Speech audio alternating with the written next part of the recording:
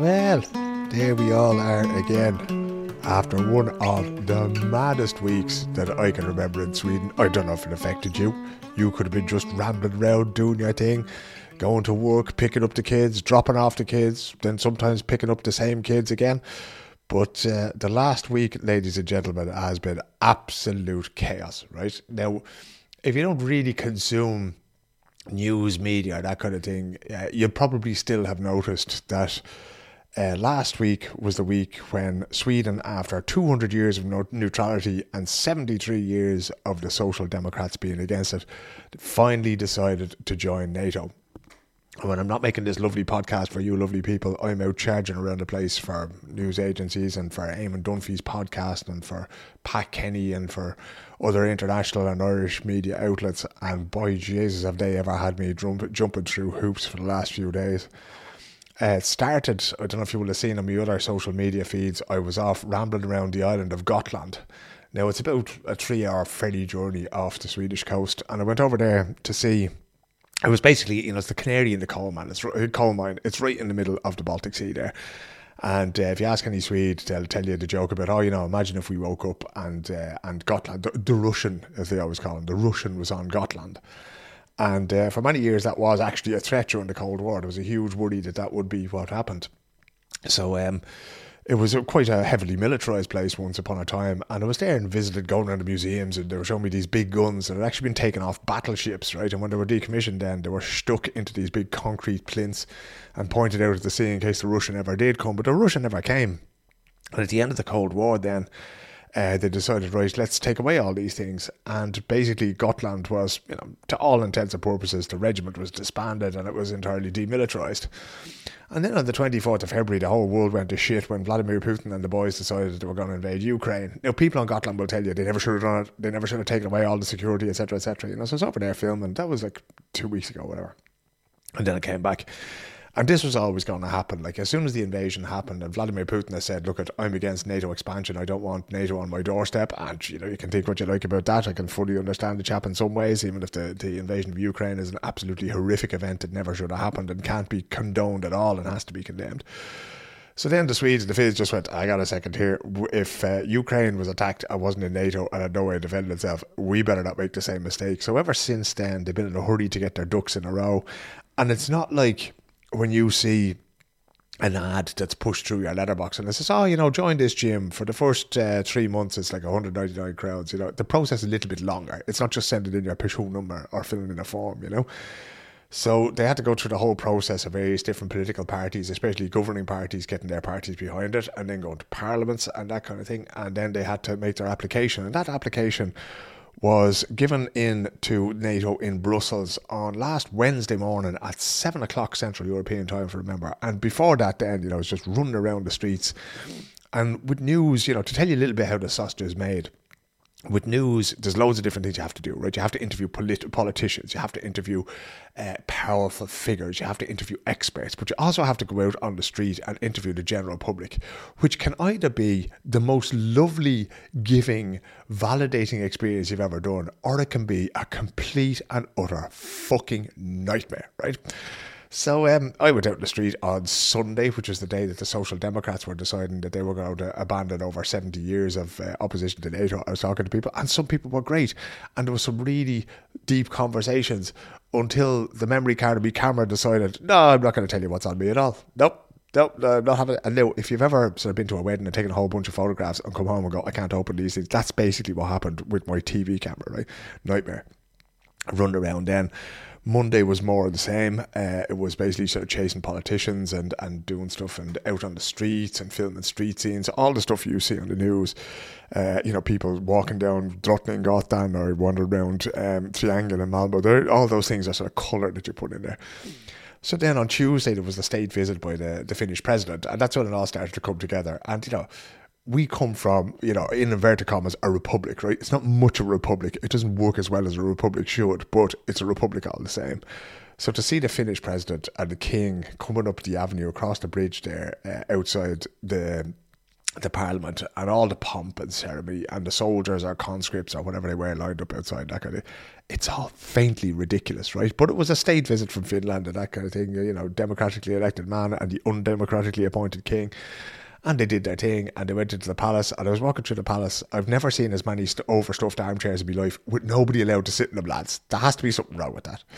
So that was done then, and then from there it was over to the Parliament, and the Finnish president spoke to the Parliament, and I was left thinking of our good friend Michelle Cotter. You would have heard Michelle a little while ago back on the Irish and Sweden podcast when we went over to Helsinki actually to play Gaelic football, because the Finnish president gave his speech in Swedish, and I'd say her Finnish is probably better than his Swedish. No, lovely man, etc., but just spoke so slowly and so carefully and that kind of thing. And every time he was left fishing for a word, Sauli Niinisto is his name, I kind of remember thinking, geez, Michelle would have been much better at that. So, you know, you never know. We might even elect Michelle the president of Sweden, the first president of Sweden, first Irish-born president of Sweden there. But yeah, so that was what it was. I did reach out to the Irish Embassy, and at the moment, they're, like, you know, like most politicians around the world, or foreign ministers and that, you know, there's a very sort of straight bat being played on these things, right? What Sweden and Finland do is entirely up to them. I think Ireland is relatively supportive of that. I'm not going to say, you know, that nobody at the embassy told me that, you know, but it's not, you know, it's not appropriate for them to comment on these things at this particular time. It's a very sensitive situation. So just the reason I'm telling you all about this at the start of this week's Irish and Sweden podcast is just keep an eye out now, right? Because what's going to happen here is, I wouldn't imagine from the people I was speaking to the last week, Sweden's not going to be invaded, lads. Okay, so you can take the sandbags away from the door, and, you know, all the spam that, not the email spam now, but the processed ham that you have in tins, and all the big jerry cans of water that you're storing in your wardrobe, that kind of thing. Don't worry about that. It's not going to be, Sweden's not going to be invaded, not even if you're living in Gotland for the time being. But what you will see is an awful lot of diplomatic stuff, an awful lot of statements being made. Some of these statements will be true. Some of these statements won't be true. Some of these statements will be of, you know, people exaggerating things just so that when negotiations actually begin, that they get what they actually want, right? One of the situations now is to do with Turkey. Turkey has called Sweden and Finland guest houses for terrorism. And they're, you know, that's basically them coming out hard. If this is a boxing match, they're coming out swinging, right? Now, are they going to allow Sweden and Finland to join NATO? Probably, because the Americans will probably tell them, well, you have to, and that'll be the end of that. But they're setting out their stall. And in this process, we're going to see an awful lot of stuff. And unfortunately, what happens in the media, and what politicians do in the media, and diplomats sometimes do in the media, is that if you can sow a seed of fear, it focuses the mind very sharply, and it gets people to agree to things maybe without considering them in their totality, right? So it's just a little, just pointing out to you to be a little bit careful for the sake of your own mental health and for the sake of your own sense of well-being and security, that, you know, people be rattling sabres now and that. Take it all with a pinch of salt, right? We actually live in a very, very safe world. The chances of Russia invading, they might do, but they're very, very, very slim at the moment, you know? So when you listen to all these things, huge pinch of salt, lads, as if you're making coddle, right? Huge pinch of salt will make everything better and tastier and easier to digest as you go along. Now, if I have the chance, I will get somebody on the podcast, an academic or an expert or somebody who can explain what this whole thing means, right? But no more than what I'm saying to here, I didn't want to rush into that. I haven't had the time over the last week to find somebody who's reasonable and say, okay, talk to this. But I don't want to get, you know, a social democrat politician on, because they'll just do exactly what I've just been saying. They'll be saying, well, this is a good idea because, no. Let's have a chat. Let's just sort of, you know, get to the bones of this and see what the story is and see what we can work out of that. So we will get to that in due course about what that means for Irish people, for EU citizens, for people like ourselves in Sweden. So that will be on its way in there. But for the time being, just take everything with a pinch of salt. Sit quietly in the boat, as the Swedes tend to say, and all of this will work itself out. And as I say, no sandbags in the door. Don't bother filling the water and hiding it in the garage or in the shed or in the wardrobe just yet, you know. Now, on this week's podcast is two people, right? One is the wonderful Julia Kjellson. Now, rather than having her explain it, I'm going to explain it to her, right? Julia has been, for years, I can't even remember how long, I'll have to ask her, she has been a member of the Stockholm Gales. She came to us as a sort of a volleyball player. I knew her. Let me see, her sister's boyfriend is a Norwegian footballer called Carl Thieveson, and he's both the nicest bloke you'll ever meet, but also one of the best soccer players I've ever played with or against. He's just a fantastic guy, really nice. And his partner, Johanna, is Julia's sister. Now, Julia turned up and never played Gaelic football before, Swedish girl from way down in Småland, and she started playing Gaelic football and just turned out to be brilliant, right? I love to see people like Julia come into the club. She has been part of the committee for better or worse. She's really done her thing, and she also scored the winning goal in injury time a few years ago, Skarpnäck Sportfelt, to win the Nordic Championship for the Stockholm Gales women, and it was just, to this day, it's still, to me, one of the greatest things that's ever happened in the club, right? Because here you have somebody coming in from the outside, who doesn't really have a relationship to Croke Park or to the games the way we have. She has something completely new, and she has created something. She has created her own space and claimed her own space in this. But when we got down to Copenhagen there a few weeks ago, there was no sign of her. I was going, Jesus, that's unusual. Now, she had been working hard in the committee in the last couple of years, that kind of thing. So I thought, maybe she's taking a break, And I can't remember who it was. I asked Emma Ridge. Yeah, well, Emma was moving there last week. And I said, Emma, where's Julia this one? I haven't seen her in ages. And she went, no, she's not training this year because she's going to climb Kilimanjaro in the summer. And I was like, all right, I just have to get her on the podcast to find out about this, right? Because it's one thing scoring last minute goals to win a championship for the Gales, but it's a hell of another thing entirely to go climbing one of the biggest mountains in the world. And what Emma said was that, she didn't want to get injured before going climbing the Kilimanjaro. I went, yeah, that makes a whole lot of sense. A little bit later on in the podcast, we're going to talk to Keith Begg. Now, Keith used to live here in Sweden, but he... It's in one way it's a sad story. In one way it's a story that makes me very angry. But Keith was very active during the COVID-19 pandemic here about disinformation, and he was very much an opponent of the Swedish COVID-19 strategy, right, where there was no lockdowns. It was all pretty laissez-faire. You'll remember if you were here. And Keith spoke out about these things, and he criticised journalists, and that's one of those things that, and I'm a journalist myself, journalists don't like being criticised, lads. They don't like being, when they have things pointed out to them, when they haven't found a balance in what they're doing, when they're not being fair about what they're doing. And Keith started to criticise people, and people turned on him, and they started to threaten him. With the result that Keith left Sweden. Okay, people were sort of posting notes through his door, threatening him and telling him to get out and this kind of thing. So we'll catch up with Keith. He's moved back to Dublin, and I'm delighted to say he's never been happier, but he'll get to tell his story a little bit later on. But before we do that, let's have a little word with Julia and what she has in her sights. It's not Gaelic football. It's not the two white posts and the black spot on the crossbar. It's Kilimanjaro, lads. Here's Julia.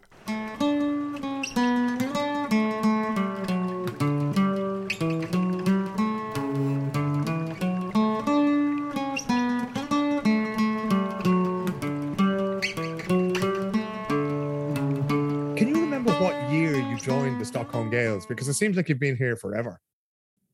Probably have been. I think I joined back in 2011. Well, now, yeah, it's been a good few years.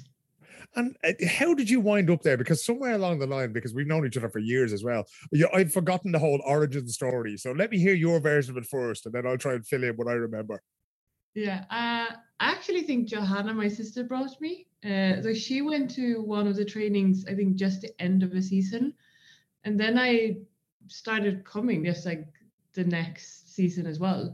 I remember, I think my first proper training, it was just me and two other girls in Donald. And it was pissing rain, and we were out in Gärdet, and it was, I've been thinking back on it, and I was like, how did I end up coming back? Because that was not, the perfect training. Well, you know what? If you can get through that, and especially with Donald doing it, if you can get through that, you can probably get through pretty much anything, right? Yeah, it's been good. Like the last few years, when it's like training's been cancelled because it's been a rain, or we're less than 10 girls. I'm like, yeah, well, remember the good old days? We were happy if we were 5, Yeah, excellent. Because you're now getting like me in your old age going, I remember when there was 3 of us here and the Pistons are in that. That's it's great to have people in the club like that.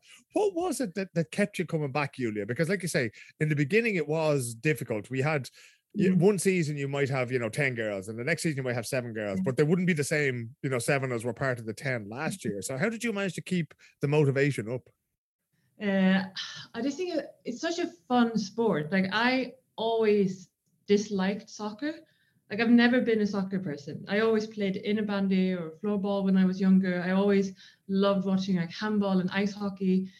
And I think that's what I love about Gaelic, that it's it's a very quick sport. So that really spoke to me. And then there's a community we had, like, yes, girls were flying, coming in and leaving and everything, but we still had some people that were there from year after year. And then, I mean, now we have a completely new team. I just recently found a photo on Facebook from, 7 years ago, and I looked at it, and none of us are playing anymore, which is a bit sad, but it's also what I love about the club here, that it's so welcoming to everyone. And it's like, if you come here for a semester, being at university, you're still welcome to join. It's not like you have to commit to play for years to come. And I think that's always getting that new blood, but also having people like myself and other people being like the core of the club. I think that's so important, and that's what made it such a great community to be part of as well. There was a sort of, and I mean this in the best possible way, right? There was a sort of a separation happened a few years ago, right? Where the girls seemed to have this really, really strong bond off the field. And, you'd be in each other's houses, you go out to dinner, you go to concerts, you go on holidays together and that. Do you still talk to a lot of the girls that you played football with over the years? Are you still in contact with many of those girls who don't play anymore? Unfortunately, not that many. I do mostly have contact with girls that have played like the last couple 2-3 years, I'd say, which is a bit unfortunate. It would be fun to have like a gathering of all the old gang, like to have people back. But I know a lot of people have kids now and families, and of course it's harder as well to organize things and to come to training and things like that. So it gets trickier, of course. In a way, it's exactly sad. I was just, when you were talking there, I was thinking of Anna Speedy Farnlund, who came in, great soccer player. And if we hadn't been able to teach her, I mean, she played for Europe, which is our county team, and that kind of fantastic player. And every time she played anywhere, people would be coming back to me going, wow, she's amazing, And it's not, we haven't lost touch with her completely, but like you say, it would be great to get everybody back again. Maybe we'll try and do it for the Stockholm tournament in August. My best memory of you for the Stockholm Gales was a couple of years ago at Skarpnäck, right? Last kick of the game. Was it against Malmo? I think it was against Malmo. I think it was Malmo, yeah. Yeah, like our greatest rivals of all time. And you scored the goal that won the championship against them with the last kick of the game. Yeah. That's my favorite memory. What's your favorite memory of your time playing with the team? Oh, I think that is definitely one. I remember I was so tired and I was about to ask to get subbed off. And then I was like, no, it can just be seconds left. Let's just, dig deep. And then I scored and the game was over. It was literally the last couple of seconds of the game. But I think my other favorite memory is when we went to Vienna. So we went, I think that was just my second year playing or something. But we went like 10 of us down to Vienna to play in the Euro. It was so much fun. It was just going there the whole weekend, being with the team, playing teams we didn't normally play. It was just like a little adventure, and we had so much fun. I think I remember seeing pictures of all sorts of ice creams and everything from the Sunday, obviously not from the day of the tournament. And that was one of those things, like I say, where the girls really seem to get, they really seem to click off the pitch as well as on the pitch, When you look from the outside, now I know your sister and Carl, her partner, they went to university in Edinburgh in Scotland, that's, so it's not like your family isn't aware of what goes on in the outside world. But as a Swede, when you look at the Stockholm Gales, and then maybe you look at, the local handball club where you're from in Småland, what are the similarities? What are the differences there, do you think? Oh, tricky question. I think the difference is, and I feel like we're just a lot more welcome in the Stockholm Gales than I would say. Like, I know you hear this a lot about Swedes, but I think we're a little bit like standoffish in the beginning, or can be, and then when you get to know us, we're very friendly and very nice, and we'll be your friend forever, kind of thing. But I think with the Irish community, it's very welcoming from the start, and it's always. You don't need to hesitate to like invite someone if you want to do something outside of training, or if you want to grab a pint with someone or do anything. Will always be someone there. That won't be anything strange. Whereas I feel in a Swedish team, that could be a little bit, if you just want to meet a couple of people outside of training, it could be seen as a little bit more strange. Yeah. And that's slow down here. Exactly. And I think that's what I've appreciated, because I'm not from Stockholm, so I moved here a year or two before I started playing football. So basically my whole friend circle here is from football. I got to know a couple of people during university, but most of my friends are connected to football. So that's how I also made friends moving here, being new to Stockholm. this is sort of music to my ears, because it was the whole point of us setting up the thing, and not just for Irish people, but for people like yourself as well. One of the people that you got to know really, really well is Emma Ridge, who's been on this podcast a number of times, right? Is she really as tough as she pretends to be? Oh. She has a soft heart, I would say. She's very tough, but she's a softie, I would say.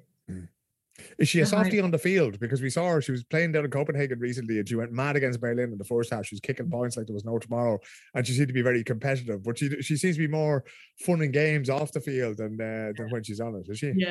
Yeah. No, I think I'm very happy we're playing on the same team, because I would not want to be against her on the field. But I mean, off the pitch is like, she would never hold anything against you that happened on the pitch. Like, what happens on the pitch happens on the pitch. Afterwards, we're just here to have the crack and have fun. Like, that's the way she is, and I think that's why we all love her. Yeah, she's a fantastic person. Jeez, I can't even imagine the club without her. But come here, she was the one who told me. I was going, where the hell is Julia? I haven't seen Julia all season. Like, what's happening? And the next thing she comes out with, the way you're sort of expecting somebody to say, oh, maybe she might be expecting a child, or, she got a new job. But she went, no, Julia's going to climb Kilimanjaro. And I was sitting in the car and I went, you what? She's going to do what? Where did that idea come from? It was like, I think I've had it for like 10 years. So ever since you met me, you've been going, I need to get up a fucking mountain as far away as possible. As far away as I possibly can. No, but I heard an interview with a Swedish adventurer called Renata Klumska. And she's, among other things, she's the first Swedish woman to climb Mount Everest. But she was talking about all these adventures she's done, and she started talking about Kilimanjaro and how it's, like, if you look at all the highest mountains in the world, it's considered an easy mountain because it's not climbing like it would be for Mount Everest. It's more hiking. Yeah. And I love hiking. So that time just kind of clicked in my head, like, sometime I want to do that. I want to go to Kilimanjaro and actually just try it and see if I can do it. Because she was like, that was the way she put it, was like, anyone could do it. Like, she's seen, retired people or very young people do it, and it's like, it is possible. It's not that you need to be a climber. You don't need to have oxygen tanks or anything like that. It's just walking. Obviously still altitude and everything, but easier if you compare to other mountains. Yeah, but then you look at the pictures of it and you go, fucking hell, that's pretty big, And of course, the other thing that Emma said was that she was saying that you were worried, you didn't want to play football this year because you were worried about getting injured. So what's the physical preparation for something like that, like Julia? Do you just go out and hike your butt off every weekend now? Or? No, I probably should have done a bit more hiking, actually, but I've spent a lot of time in the gym just doing, deadlift, squats, everything, to pretty much like lower body exercises. That's a lot of things what I've done. And then doing like running for cardio, been going sometimes to Hammarbacken, to the ski slope we have here in Stockholm. Yeah. Just walking up and down. Incredibly boring, but got to be done. Jesus. And that's obviously you're sort of simulating, okay, we're going to be walking up this thing for hours. I've seen those guys. I don't know if you've seen them, the pluggers. Have you seen the people who run around picking up trash there? So it's like, so it's like plocka in Swedish is to pick, and jogga is to jog. So it's like pluggers. They were doing this a few years ago. I think I did a TV story about it. Anyway, enough about them. So how long do you have to, when you go, right, I'm going to climb Kilimanjaro, how much time does it take for you to plan everything and get everything in place and then say, okay, on this date, I'm going up that mountain? I actually booked this back in 2018. Wow. Because I was meant to go in 2020. But then obviously the pandemic happens. I had to, first I pushed it to 2021 and then pushed it again to this year. So it's been a long time coming. I've mainly the most preparation I've done like the last 6 months, I'd say. I'm going with a company, so they've provided like a packing list and training schedule that I haven't followed. I've done my own, but still, and like vaccinations that you need to have, and things like that. And they yeah, so it's like buying all the equipment. I have a lot of it, but still, I need to buy some of it. It's a 2.5 page list, I think. Right. What are the most important things on that, would you say? Flip-flops. I would, yeah, it's actually on the list. Jesus. I really need to learn to keep my mouth shut. No, I think the most important thing is like rain gear and a proper. Now, luckily, I'm going in July, which is the driest month in Kilimanjaro, but they've had experience where they've been there and the whole week it's just been raining. Yeah. So just having a proper rain clothes and like dry bags to pack everything in, and because if it's raining for a week, even if you pack it, you have like a rain cover for your backpack, everything is still going to get wet. So I think that's the most important thing, just keeping everything dry. Yeah. Now, I'd imagine there's no Irish bar halfway up Kilimanjaro, nor will there be a 4-star hotel, the like of which you would have stayed in with the Stockholm Gales. Yeah. So is that it? Is it like literally put your tent on your back and off you go, girl? Yeah, so there's a crew going up with us. So when you go, at least the way I've understood it, when you go to Kilimanjaro, you have to have like Sherpas with you. And that's because it's a working opportunity for people in Tanzania. So they carry some of our gear. So we would have like a backpack with like the things we need for the day. And then they would carry like the sleeping bag and the things like that we don't need for the day. And then also all the tents, and we will have a main tent where we have dinner and things like that. So they will carry all of those things. So we don't have to. And how long is it going to take you, from the time you arrive at the foot of Kilimanjaro, how long does it take to get up to the top? We have 8 days on the mountain, but I think it's 7 up, and then it's like 1 day to go down. Then just run like fuck to get down, do you? Yeah, exactly. Yeah. So we have an extra day just so we can acclimatize to the height as well. Yeah. So we don't need to go too fast, because obviously the height I've never been on high altitude, so I don't know how I will react, and I think it's the same for most people in the group. So that would be like, we need to have that time, and then you walk up, so you go pretty high for like lunchtime, and then you walk down a little bit lower to sleep, and that's how you acclimatize to it. Jeez, very clever. Never heard of that before. We were up at when I was at the Winter Olympics there in China, and we were up in the mountains there. We were really high up, and there was 2 things, right? I couldn't sleep, so I kept waking up all the time. And I was so thirsty when I woke up, and I was going, what the hell has this got to do with the air? Like, I just couldn't understand it. Yeah. And I never really, even though we were there for almost a month, 4 weeks or whatever, I never really got a chance to get used to it. So, I can't help you there. What are the dangers of it, Julia? Do you have to, in terms of, do you have to bring water purification tablets? What are you going to eat when you're up there? Don't need to bring anything for the water. And the company I go with, they will provide all the food. So they will... they have like chefs with them that will cook all the food. So we just need to bring like snacks and things like that. I would say that the height, like the altitude is the biggest risk. Like if you get altitude sickness, I've actually been lucky enough to get medication for that. We had the company I'm going with have a collaboration with like a doctor who's specialized in adventure medication. So I had a call with him. Adventure medication, my word, that sounds exciting. Yeah. No, I had a call with him because I also have asthma.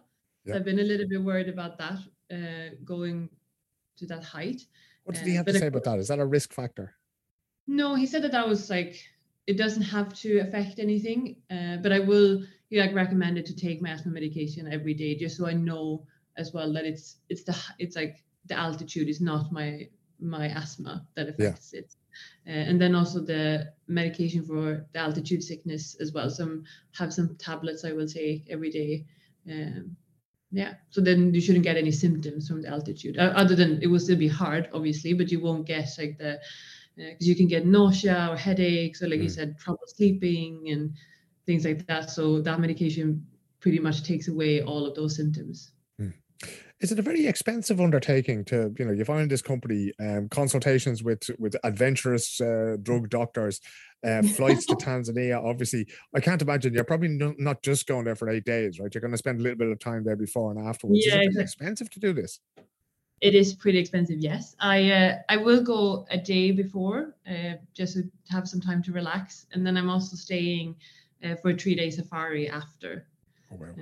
So I have a bit of time. It's it's probably about 50,000 just for the trip, like the flights and all the expenses to the company and things like that. And then that's not included in like all the gear I've had to buy for it.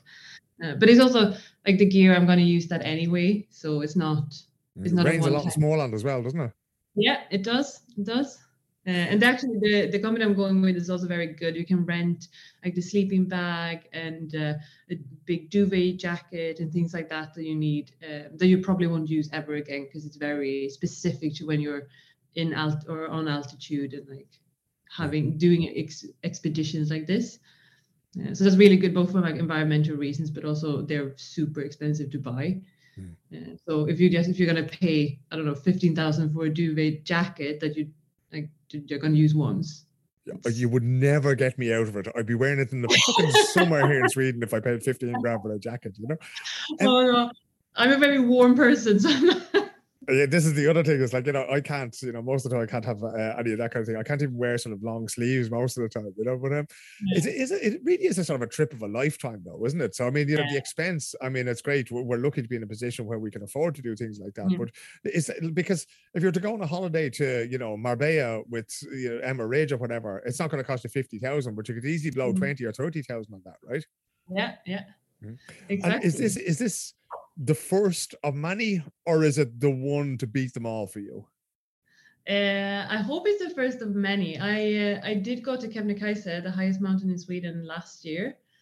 So this is definitely the highest mountain I've ever been to. I have more I want to go. Like I want to go to Machu Picchu and the Atlas Mountains, and so I have a few places I want to go after this. You didn't happen to bump into anybody from Luleå GAA up on Kebnekaise when you're up there that Sunday afternoon? No, I didn't. No. Yeah, did you hear about that story? I did Stockholm jersey though. I wore it on top of Kebnekaise. Good girl yourself. Well, you got to the top, which the lads from Luleå didn't. Mind you, they did get a helicopter trip down, but we won't remind them of that. I don't think they'd like to be reminded of that. That's cheating. Exactly. They had to go one better than us on that front. Julia, what is it with just this? In Swedish, the verb is vandring, which I suppose you could call wandering, which is a lovely sort of, you know, translation of it. But where does the Swedish love of just, you know, going up a mountain, going out into a forest and just walking, you know, where does that come from? Because I know, like, you know, your sister and Carl and the kids, they're forever doing that. Every time I see a picture of them on Instagram, they're sitting there having hot chocolate in a bun at the top of some mountain or deep in some forest where no human being has been for 1,000 years, kind of thing. You know, so is it something you learned to do growing up with your parents in Småland? Yeah, I think so. And I think a lot of it comes from, you know, the allemansrätten that we have in Sweden as well. Like you can roam free in the forest and like you can even put up a tent for a night, basically wherever you want. Yeah. And I think that's really inviting people to go out and explore nature. And like a lot of people do mushroom picking in the autumn or berries now in the spring and the summer. And it just, you're actually allowed to take that much advantage of nature and appreciate it. Because I mean, in a lot of other countries, you couldn't do that, or there would be someone's property. But here it's kind of seeing that, you know, the forest and nature, it's everyone's and everyone should have access to it. Yeah. That's allemansrätten that you mentioned there, just for the uninitiated, right? There's a public right of access to everything in nature. And it also, you know, your farm or anything, like it's open as well to people. They can pitch a tent on your little bit of land as long as it's not within sight of your dwelling, right? So if you want to get out and about this summer, you can pitch a tent pretty much anywhere. Now, you have to show respect to nature. You can't go around, you know, throwing your potato wrappers and, you know, your cans of beer or whatever after you. You know, you have to keep everything tidy and that. But it's a magnificent sense of freedom by being able to get out there winter and summer, you know, so you can ski across these things in the winter and you can get out there in the summer as well. You mentioned that this is not climbing like climbing Mount Everest climbing. It's more walking up a very, very big mountain. You know, do you have any sort of desire? I was kind of expecting you to be hanging off, you know, one of those climbing walls in Hammarby Höjden or somewhere like that. Yeah. You know? Have you ever done that kind of climbing? Would you be interested in that kind of thing? When you go up, the way I went up to Kebnekaise, so there's two different routes you can take. And the one I went, you do go by a via ferrata up the mountain. So like when you have a harness around you and then you clip into like a wire that's put in the mountain. Yeah. So we did do that. I liked that. Now when I look back at it, I was like, that was fine. It wasn't that bad. But I know when I was there in the moment, I thought it was pretty scary. Shit. Yeah, but it's like also you are secure, but it's everything just goes against your nature. Like you're supposed to be the way you're most secure in some places are literally like holding onto a rope and pushing yourself off the mountain, because that's when your feet are against the mountain wall and you will be secure. Yeah. But that goes against everything you want to do. Like your whole body just wants to go towards the mountain. Hug the mountain. Yeah. Yeah, exactly. But that's where you're gonna fall, because then you like gravity, you will be like straight down the same length of the mountain, so you would fall. And I think that just getting that around your head around that it's because like your whole body is like, no, don't do it, and you're just leaning back into nothing basically. But I thought it was very. I would definitely want to do it again. I don't see like right now. I don't have any wish to go, climb Mount Everest or anything like that. But I definitely want to go up Kebnekaise again and do that. I'm not saying never, but I think I'm more of a walking, hiking person than climbing. Yeah. And when you're out and about now, going up Hammerby back in the evening, when you're doing your training now for Kebnekaise, for Kilimanjaro, do you listen to podcasts or audiobooks, or do you just, one of the things that's great about being out and wandering in nature is being with your own thoughts. And one of the terrible things about being out wandering in nature is also being with your own thoughts. Are you comfortable in your own skin when you're out doing this, or do you I just have to have a distraction because otherwise I'll just talk myself into a fucking knot? When I go to Hammerback in, I definitely listen to podcasts or audiobooks because it's just so repetitive and so boring. Yeah. But I did a solo hike 2 years ago in Jämtlandstriangeln in the Swedish mountains. Mm-hmm. And then I didn't do anything. Then I would just with my own thoughts. I really like that. I'm an introvert. I really like being on my own and like doing things like that. So I don't mind. I think it's very nice just especially being out in the woods. Like it's just so relaxing to me, and I feel like it's gonna sound like cliche, but I feel like my mind can just wander off because it has space that it doesn't have in the city. Like I can leave work on a Friday night and really get the feeling that I need to go out in the forest this weekend. Just for an hour or two, but at least do something where I'm not in the city. Yeah. Is that something that you've grown into as an adult, or were you always like that? Because in Smallland, obviously, you're from the countryside, basically. Right? Yeah. I know the cities and towns there. I get all that. You'd seen buses before you got here, and that, But was that something that, because I know Maria, my wife, lived right on the edge of a forest, and she said that, like, her childhood was basically playing in the forest, and she was delighted if somebody was there, but she was also equally delighted to just play on her own. Is that, what that sort of rural upbringing is like? Yes and no. I would say because I'm still from a little like village, so I didn't grow up like right outside in the forest. But I think it's grown on me a lot more since I moved to Stockholm. I feel like I need that. When I was younger, I didn't really get it. I think I didn't feel you don't feel the need. You just see, I want to be with my friends in town, and I want to do these kind of things. You just take the forest and the nature for granted a lot. And now when I don't have it like right outside my door, I feel it a lot more. Like actually I want to be out in nature, and I want to be there, and I need to be there. Yeah. It does seem to be a very Swedish thing because, like, we're getting to the time of the year now where there's a long stretch in the evenings and people are going to their summer houses. And, there was that joke about the people in Finland and social distancing, just staying 1.5 meters apart, and they were going, well, why so close, And there's a lot of Swedish people like yourself who like that sense of isolation. Could you ever see yourself with, like, a little summer stuga where you go and just sit there for 6 weeks and fucking don't talk to anybody? Oh, absolutely. That's my dream. Like, especially having it like up north where you could go out in the mountains and see reindeers, and that's definitely my dream to have that. I think because I really like living in Stockholm and I love being in the city, but I want to have that opportunity, and that's also why I love Stockholm, because you have nature so close. Like I live in Nacka and I have the nature reserve like 20 minutes walk from my apartment. It's fantastic. Like we live on the other side of the city, right by Järvafeltet, and you have the same thing. You have you call them urban farms, you know, but it's just like what do they call it? I can't even remember what they're called, but they have animals and ducks and all sorts of stuff. It's just there in the middle of nowhere. Yeah.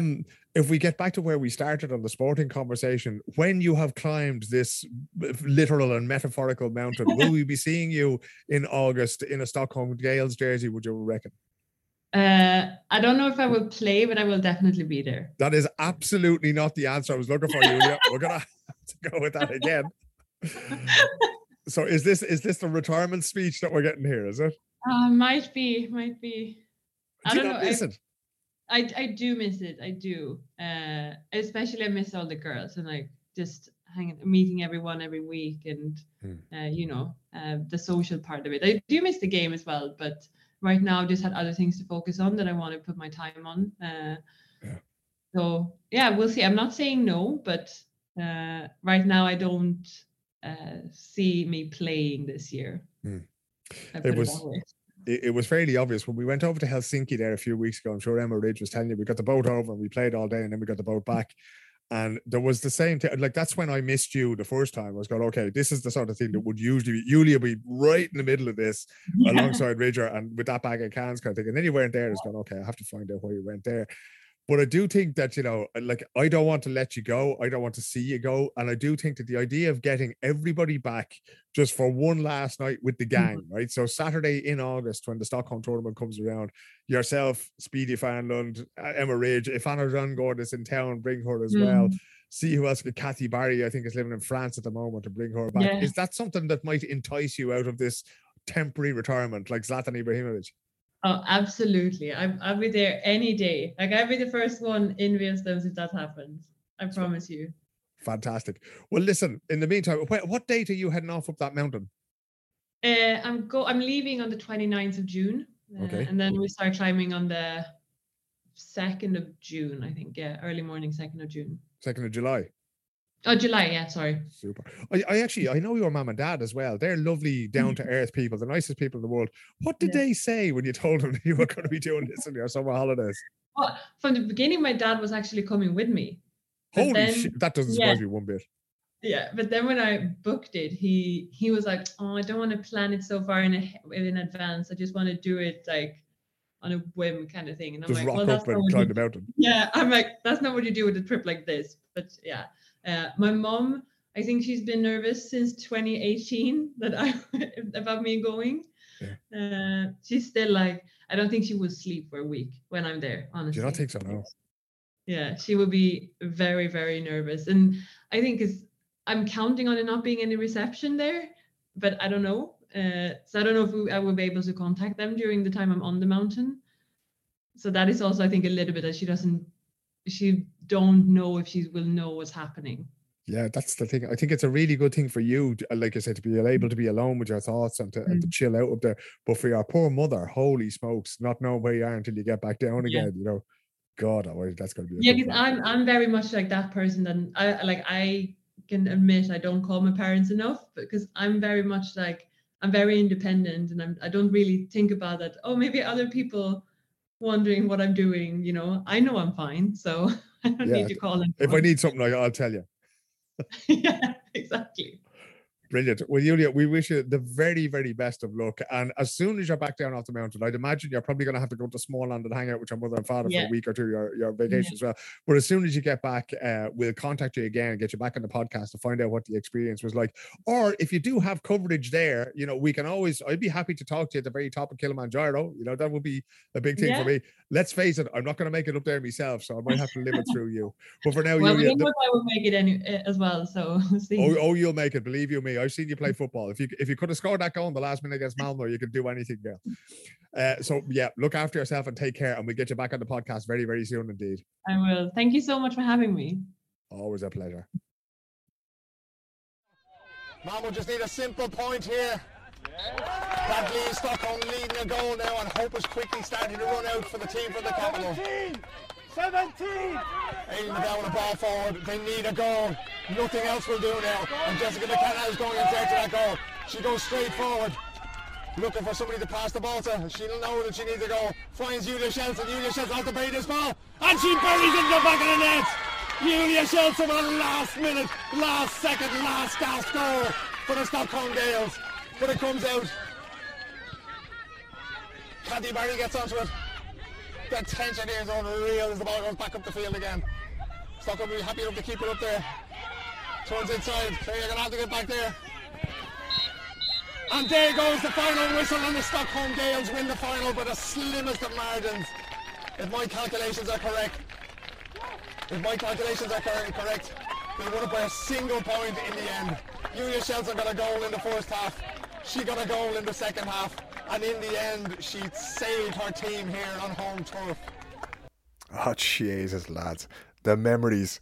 That day, back on August the 31st, I think it was, in 2019, Julia Shelton doing her thing for the Stockholm Gales. And what an amazing finish to that game it was. It was just crackers altogether. Hugely exciting. They beat Malmo by a point in the final, and winning that final meant that they won the Scandinavian Championship. And we actually broadcast those games live on YouTube that day. I had the big video camera out, and I was testing a thing there. And it's something that I hope we'll get a chance to do again in the future, because there was loads of people back home watching it. I don't know if Julia's mum and dad down in Småland were watching it, but I know that there was people watching it in Galway, and there was people watching it in Cavan, and there was people watching it all over the place. And so those videos are up on YouTube, on my YouTube channel. If I remember it, which I probably won't, I'll stick the link to YouTube in the comments or in the show notes for this week, and you can have a look at that. There's like 2 hours of football there, so it would be great if we were able to broadcast these things live a little bit more, both for ourselves here in Sweden, but also for people that we know around the world who can check in and see those finals. And I'm just delighted that moment, that great moment for Julia Shelton, was immortalised on YouTube live for the world to see, and it's got quite a few views as well, which is magnificent. I'd say most of those views are probably me, it has to be said, because it really was a tremendous occasion. Let this be the week, because as you'll see again, this is another enormously long podcast, right? But for once, it's not actually me talking the whole time. So let this be the week that you become a subscriber on Patreon, right? Again, it helps me keep everything going. It helps me be able to give it the time and the dedication. As I'm talking to you now, it's only a few hours before this episode comes out. And I just, I really want to bring you these stories. I really want to continue to bring you these stories. But in order to do so, we have to keep the coffers ticking over just a little bit. So if you can go to patreon.com/Arrowman in Stockholm and make a contribution there, like for 50 crowns a month, I think it's actually 45 crowns a month because of the currency conversions, right? Which is not even 12 crowns an episode, right? That's ridiculous, right? You can't even get a packet of crisps or a bar of chocolate in this country for that. And I think that the podcast is probably worth a packet of crisps or a bar of chocolate every week. Now, please don't send me crisps or chocolate. I'm fucking fat enough already sitting around here making these podcasts, right? But please go on to Patreon instead, patreon.com/Arrowman in Stockholm. For 45 crowns a month, and it's a small thing for you as a listener to be able to contribute, but if enough people do it, it makes it so much easier for me to keep this going on. If you can't do that, go to Swish 123-2424-166 and throw a few bob there. There's a few of the lads, actually, some of them who you will see on that Gaelic football video on YouTube, and they basically went in and they swished me like 500 crowns for the year. Great idea, lads. That's fucking perfect. That's super. That's almost as good as Patreon. So if you can do that as well, that's brilliant. And if you want to advertise our sponsor, as our good friends at Veerström's Pub do, every month they're there. Every month Martin is there. By the way, he's looking for staff at the moment. So if you're any use of a bartender, or you know anybody who's any use for a bartender, if you have the gift of the gab, if you can stand there and entertain the Irish people and pull a decent pint of Guinness, then go to Martin Hessian, Veerström's in Gamla Stan. Tell him the Irish in Sweden podcast sent you, and that you're looking for a little bit of work, and I'm sure he'll look after you, because he's looking for people at the moment. He's had some wonderful people there, Angus and all the Erasmus students who are actually leaving. Joe O'Neill, who you heard a little while ago talking about not drinking alcohol, was working there as well. But there's a changing of the guard now, and Martin's looking for people. So if you can get down there, or if you know anybody, or if your son or your daughter is of age and they want to work there, send it down to Martin and tell him the Irish in Sweden podcast sent you. But for other advertising and sponsorship for this podcast, Irish in Sweden podcast @gmail.com, that'll get me, or hit me up on LinkedIn or social media, or stop me in Veerström's, or stop me going along the street, and we'll sort something out. Now, over the last couple of years of the pandemic, I'm sure you've been inundated with people on Facebook and with people on Instagram and with people on Twitter asking you what the hell Sweden is doing. We're not going to rake back over the coals, but one man, an Irishman who was very involved in the whole thing, is Keith Begg. Keith was kind of disturbed when he saw how things were going, both with the Swedish pandemic strategy, but also how the media dealt with it, right? And in a way, I have to agree with him, because there seems to be an awful lot of consensus, and media should never really be about consensus. It should be about finding a balance. It should be about putting forward both both sides of the argument, informing people, and that didn't really happen. So he set up an organisation called Media Watchdog Sweden and got absolutely fucking lashed for it, right? Every media house in the country, and I shouldn't be laughing as I'm saying that because it was a terrible time for him and his husband, they all turned on him. Now, Keith left the country briefly for a few months in 2021, and I was speaking to him the other day, and he's left the country completely. So this morning I got him on the Zoom because I wanted to go back over the time of the pandemic. Now we don't think of it. We're all vaccinated. We're going out to our summer house. Grana Lund is putting on concerts again, and indeed we can sit in beer stums and we can sit in the other Irish pubs around Stockholm and around Fagans and Malmo and do our thing again. So there's a risk that we're going to forget all this and not learn the lessons. So I decided I'd sit down with Keith this morning and just get his take on what it was to happen to him, what happened to Sweden, and what, if any, lessons have been learned from the pandemic.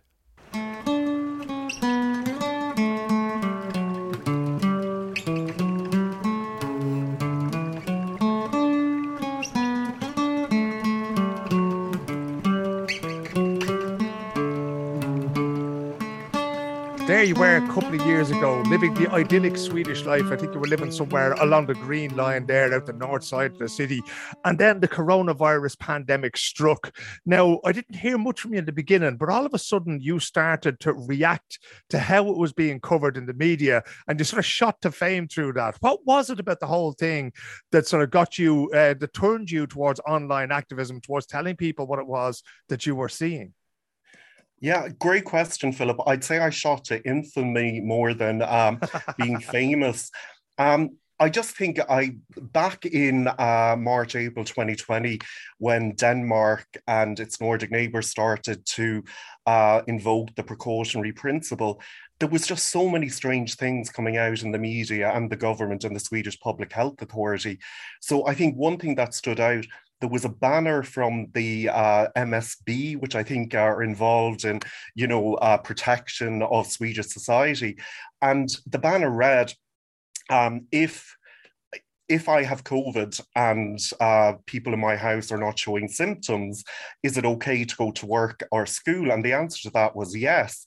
And the weekend, there was a huge concert called Melody Festival, and, the qualifications for Sweden to get to the Eurovision. Yeah. And there was, I don't know, maybe 15,000, I don't have the exact figures.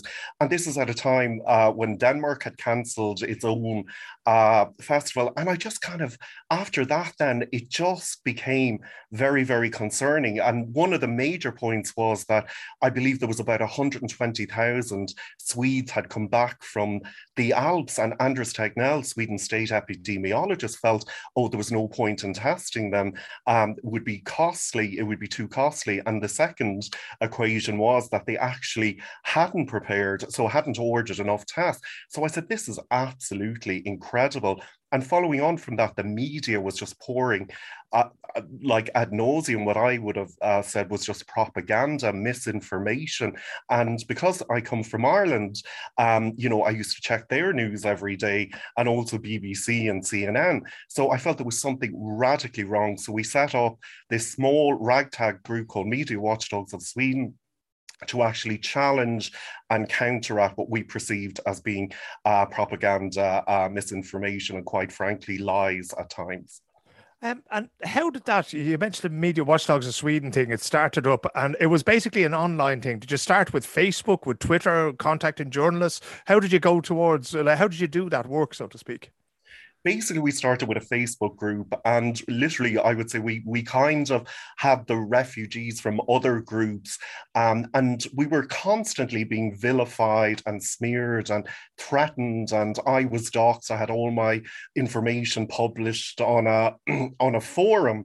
So we decided to create a safe space because there was a significant minority who were really, really upset and concerned about what was transpiring. So we set up this group. It was a private group. Swedish media had vilified us that we were this kind of clandestine group out to destabilize the Swedish state. But it literally became a kind of forum for support, but also for action. So we would write to European MEPs, just say like the Irish or the Belgian MEPs, in relation to Sweden's publication of statistics, which were quite falls. So, for instance, Sweden would publish, or the Swedish authorities, the health service, the FHM, would say, oh, Sweden has one of the lowest virus rates during the summer. So countries like Ireland and Belgium opened up their doors to Swedish travellers based on these statistics, but Sweden had one of the lowest testing rates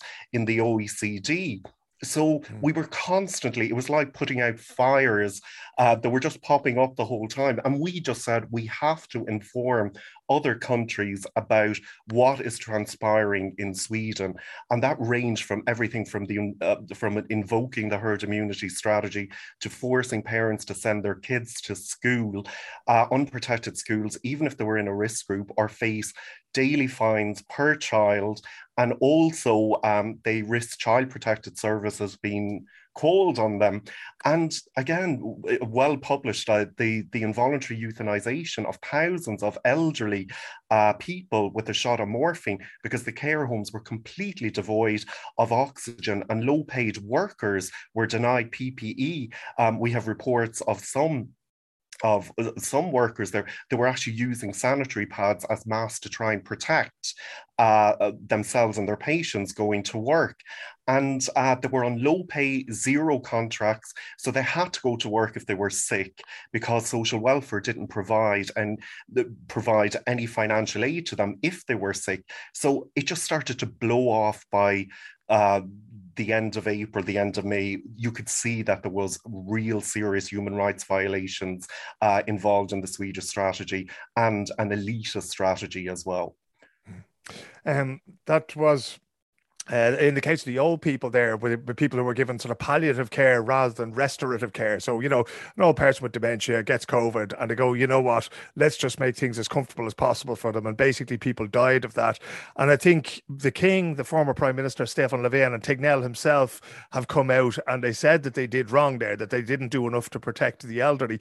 But when you're pointing out these things, Keith, because if I'm living in a democracy and you're pointing these things out, you know, I'll go back to the Boston Globe pointing out the abuses of the Catholic Church, I'd be kind of tempted to sit up and go, hang on a second, what's that chap saying?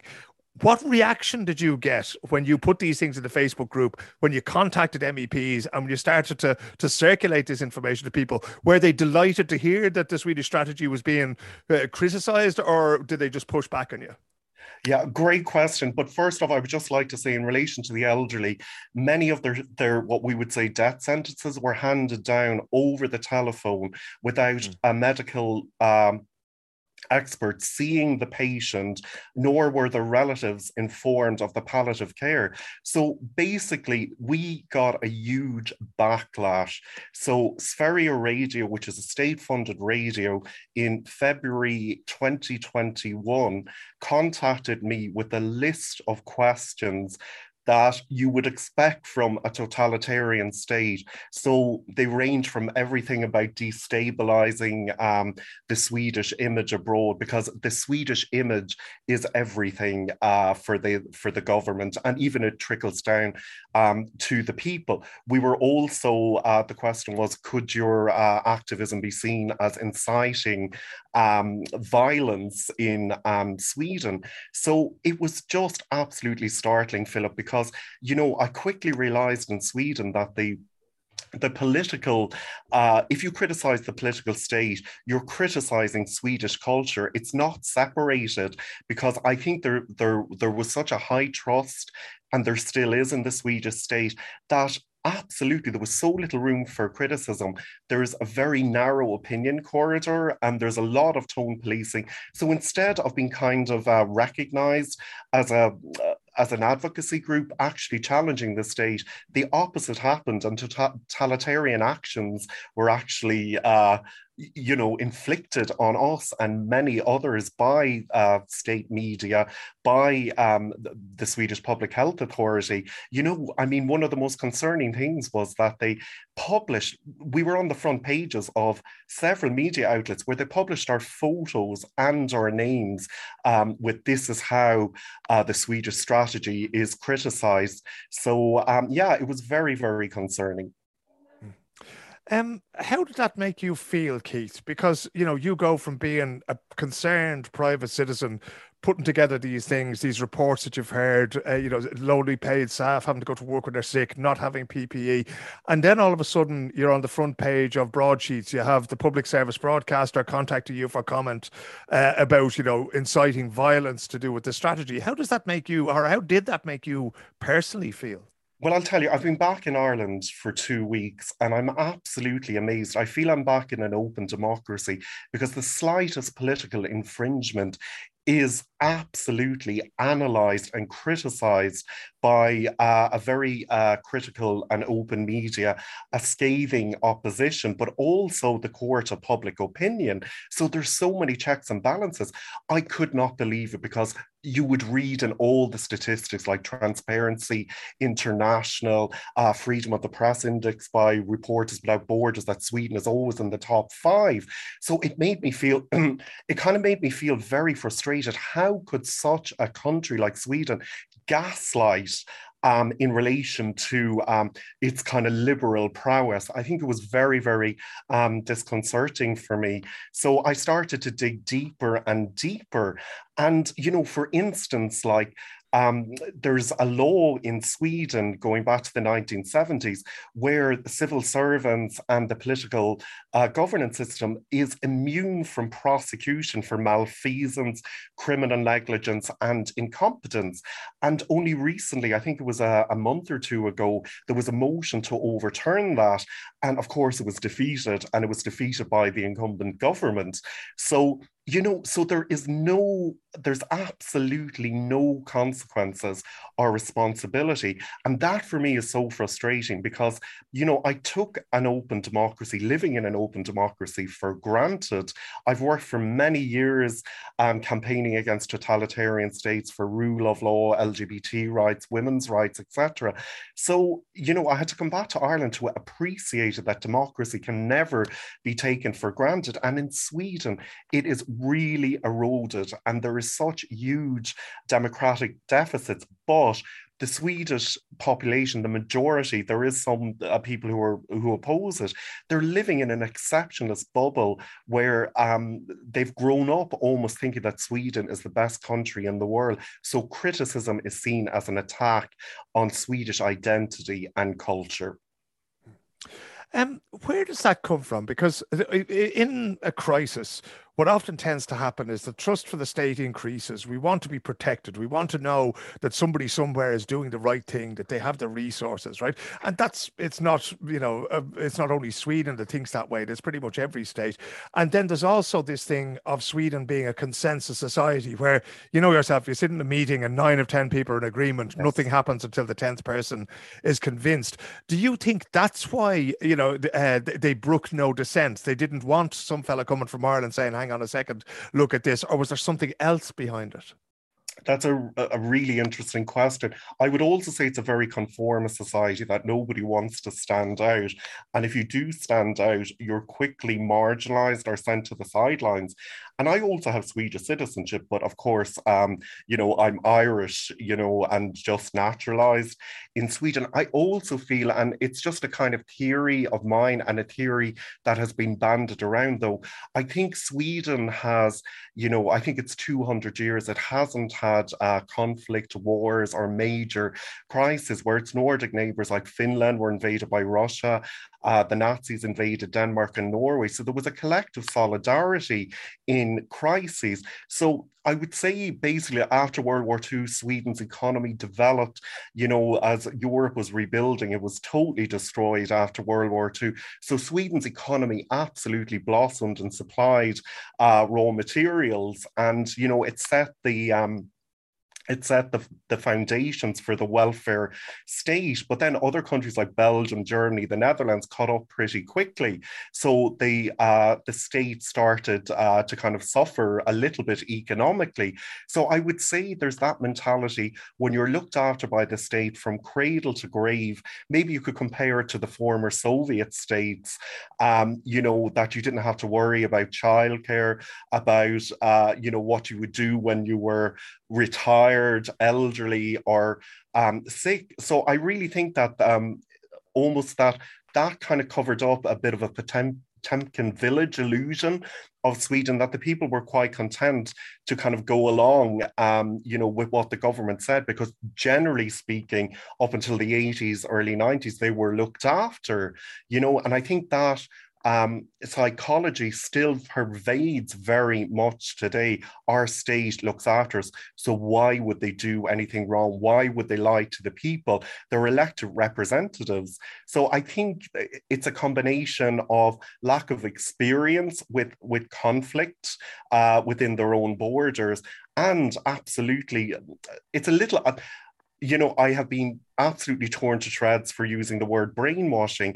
But, I have a Swedish friend who told me that his 7-year-old child at school was taught which are the good political parties in Sweden and which are the bad ones. So it's already setting in motion what the youth should think in relation to the governance system, if you know what I mean. When did the threats start, Keith?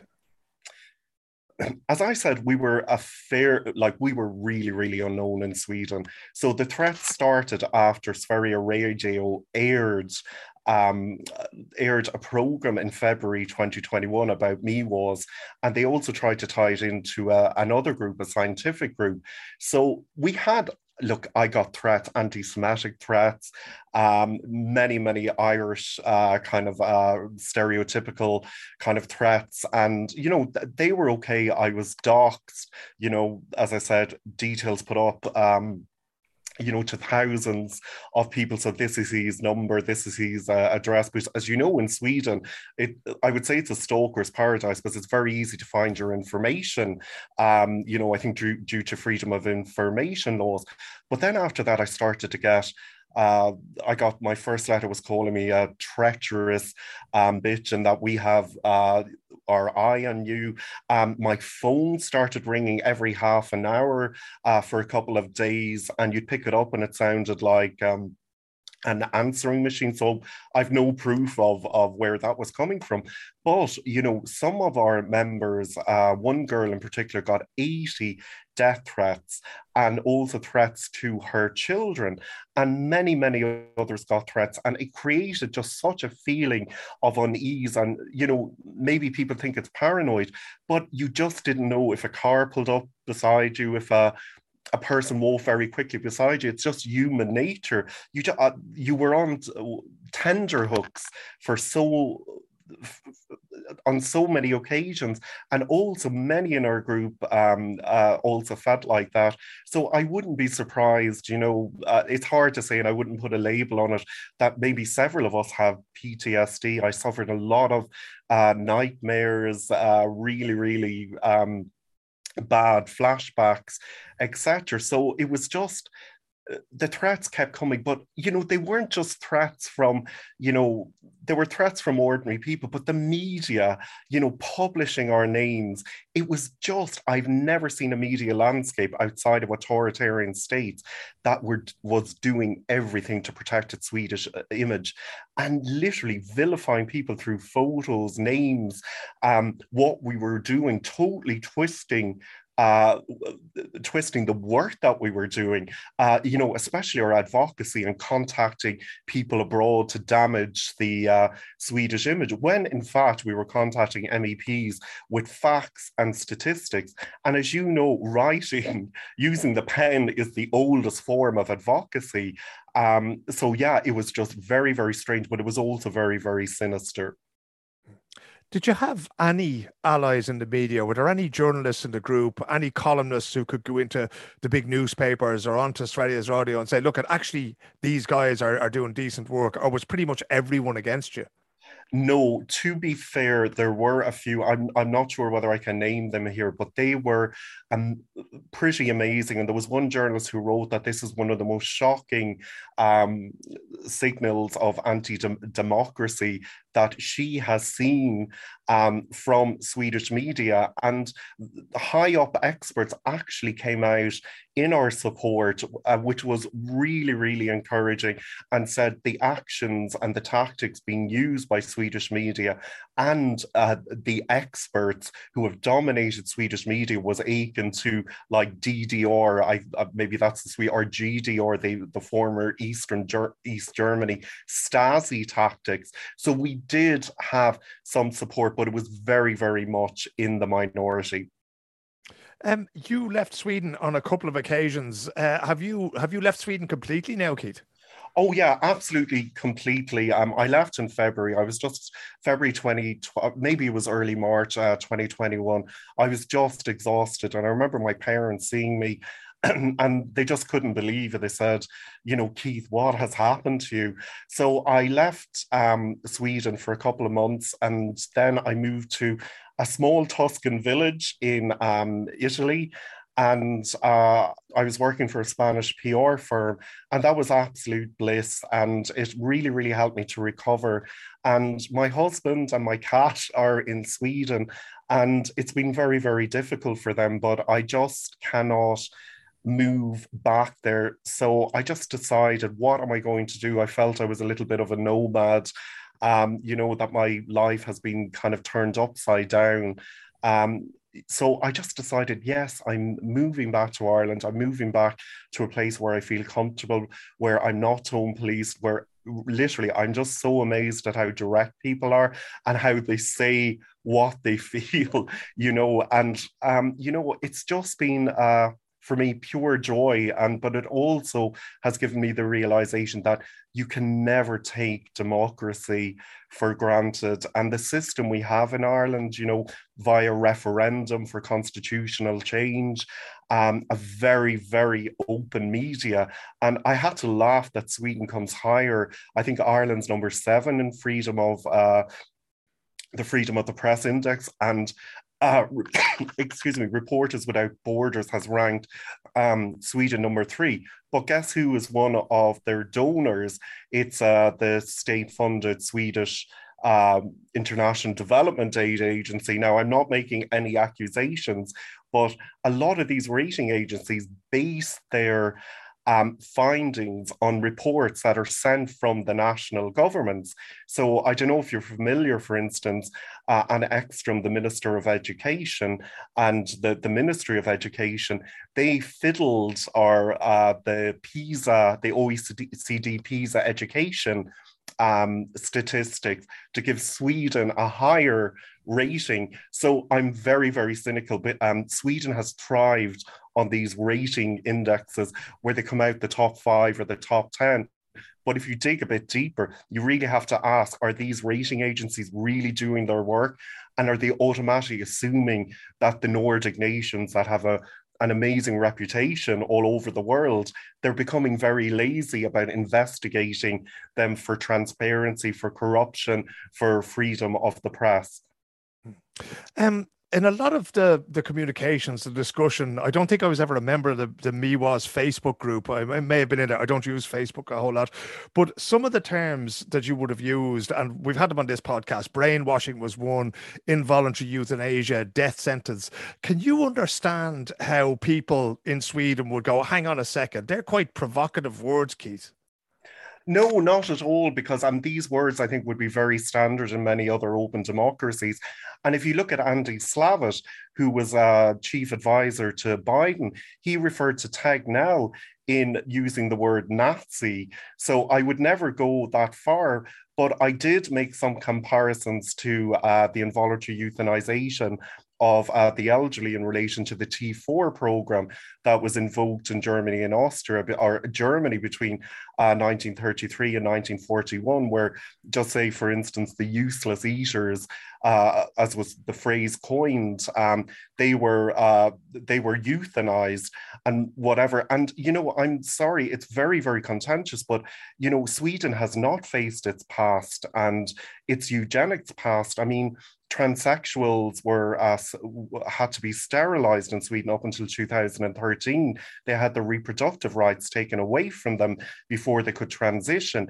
Up until 1973, 63,000 plus, mainly women, were sterilized under a racial purity program, which was which was published all over the world in the New York Times, in the Guardian, and then in the 50s. The mentally disabled were used in cavity experiments to test, they were fed sweets and sugar to test, would they rot their teeth? And I know this is very contentious, but the problem in Sweden is they have not faced up to our history. Like in Ireland, we're looking, like all the scandals are coming out relating to the Catholic Church, which are horrific, and there's tribunals set up, and there's, in some cases, compensation offered. Now, I know in some of the Swedish cases, compensation was offered, but, in Sweden, the tone policing and the narrow opinion corridor means, like, what is it you can say? And I found after a while, everything I said was contentious. And, we would provide facts on social media. I mean, irrefutable facts. And a lot of the Swedes would just reply, oh, you're a tinfoil hat. They would never even read the article. That level of hyper-nationalism and exceptionalism, I've never experienced. And I've lived in about 8 countries.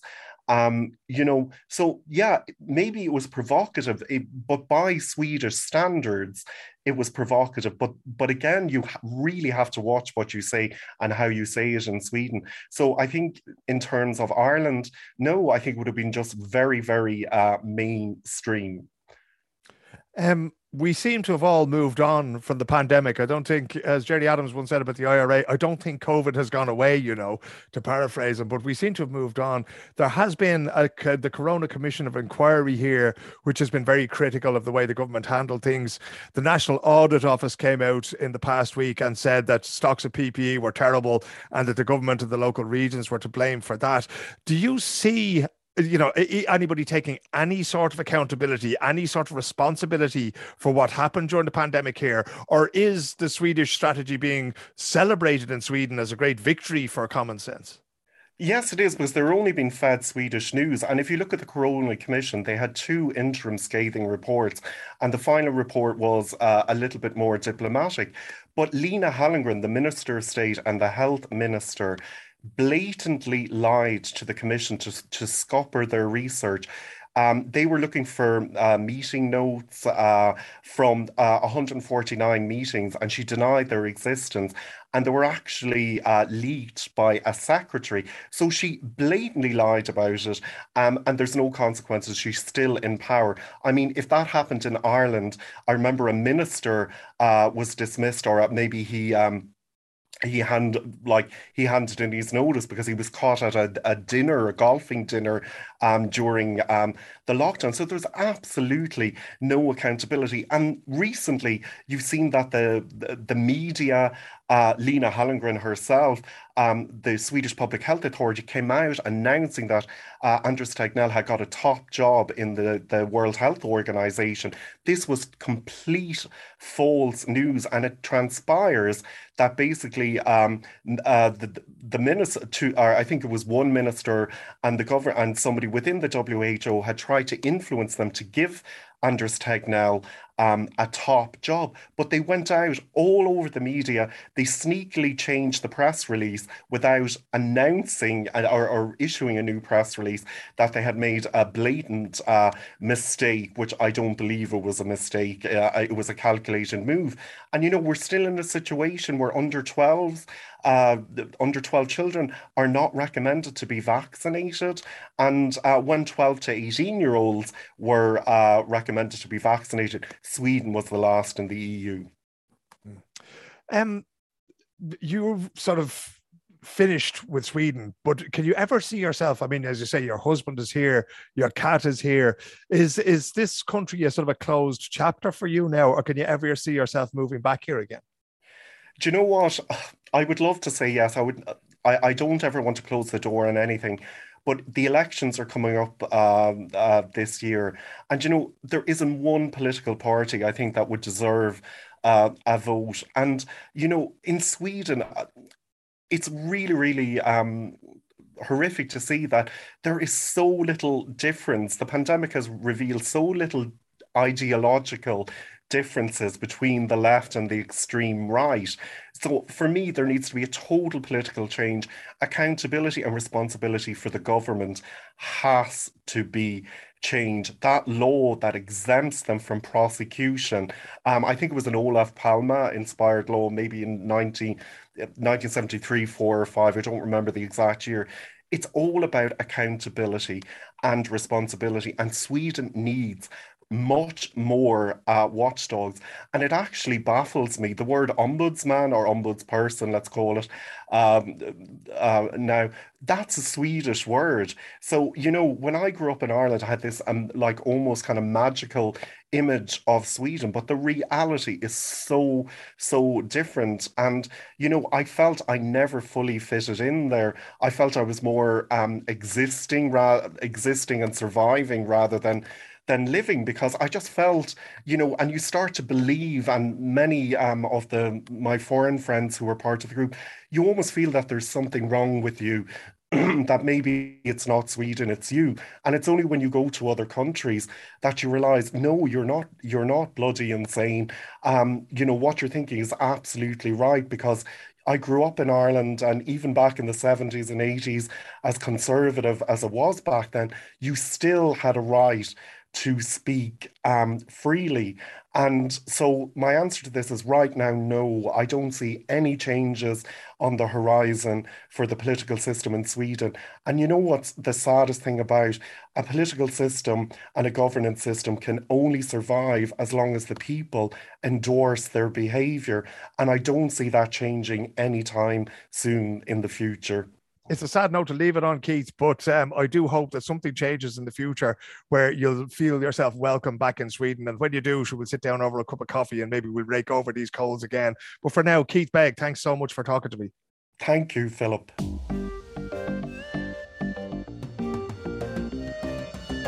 Hello Sverige, lyssna på Tegnell. Han är stabil, rock och rationell. 10 vuxna svenskar i en buss i Rio. En höll inte avstånd, sen var de bara 9. Hello Sverige, lyssna på Tegnell. Han är stabil, rock och rationell. There you go, none other than Dr. Alban there, singing the praises of one Anders Tegnell in his song Hello Sverige, lyssna på Tegnell. Hello Sweden, listen to Tegnell, saying that he's stable and rational. And after hearing what Keith Begg had to say there, you'd have to wonder how stable and rational the whole thing was. And it's a shame in a way, because these are times when, as I was saying to Keith there, that, like, you know, in times of crisis, we kind of all have to pull together. We have to find one thing and stick to it. But there still has to be room for dissent. There still has to be room for discussion. And there certainly has to be room for accountability and for responsibility. And that's one of those things that unfortunately is getting buried. And every time there's a lesson to be learned, we kind of go as society, we go, nah, let's not do that. Let's just keep going on. Let's not, you know, the expression dålig stämning, a bad atmosphere in Swedish, like let's not indulge of any of that. We'll just get on with it, which is a little bit sad. Listen, I've kept you for far too long this week. Yeah, but you know, hopefully you're out in your summer house cutting the grass and you're delighted with these slightly longer podcasts.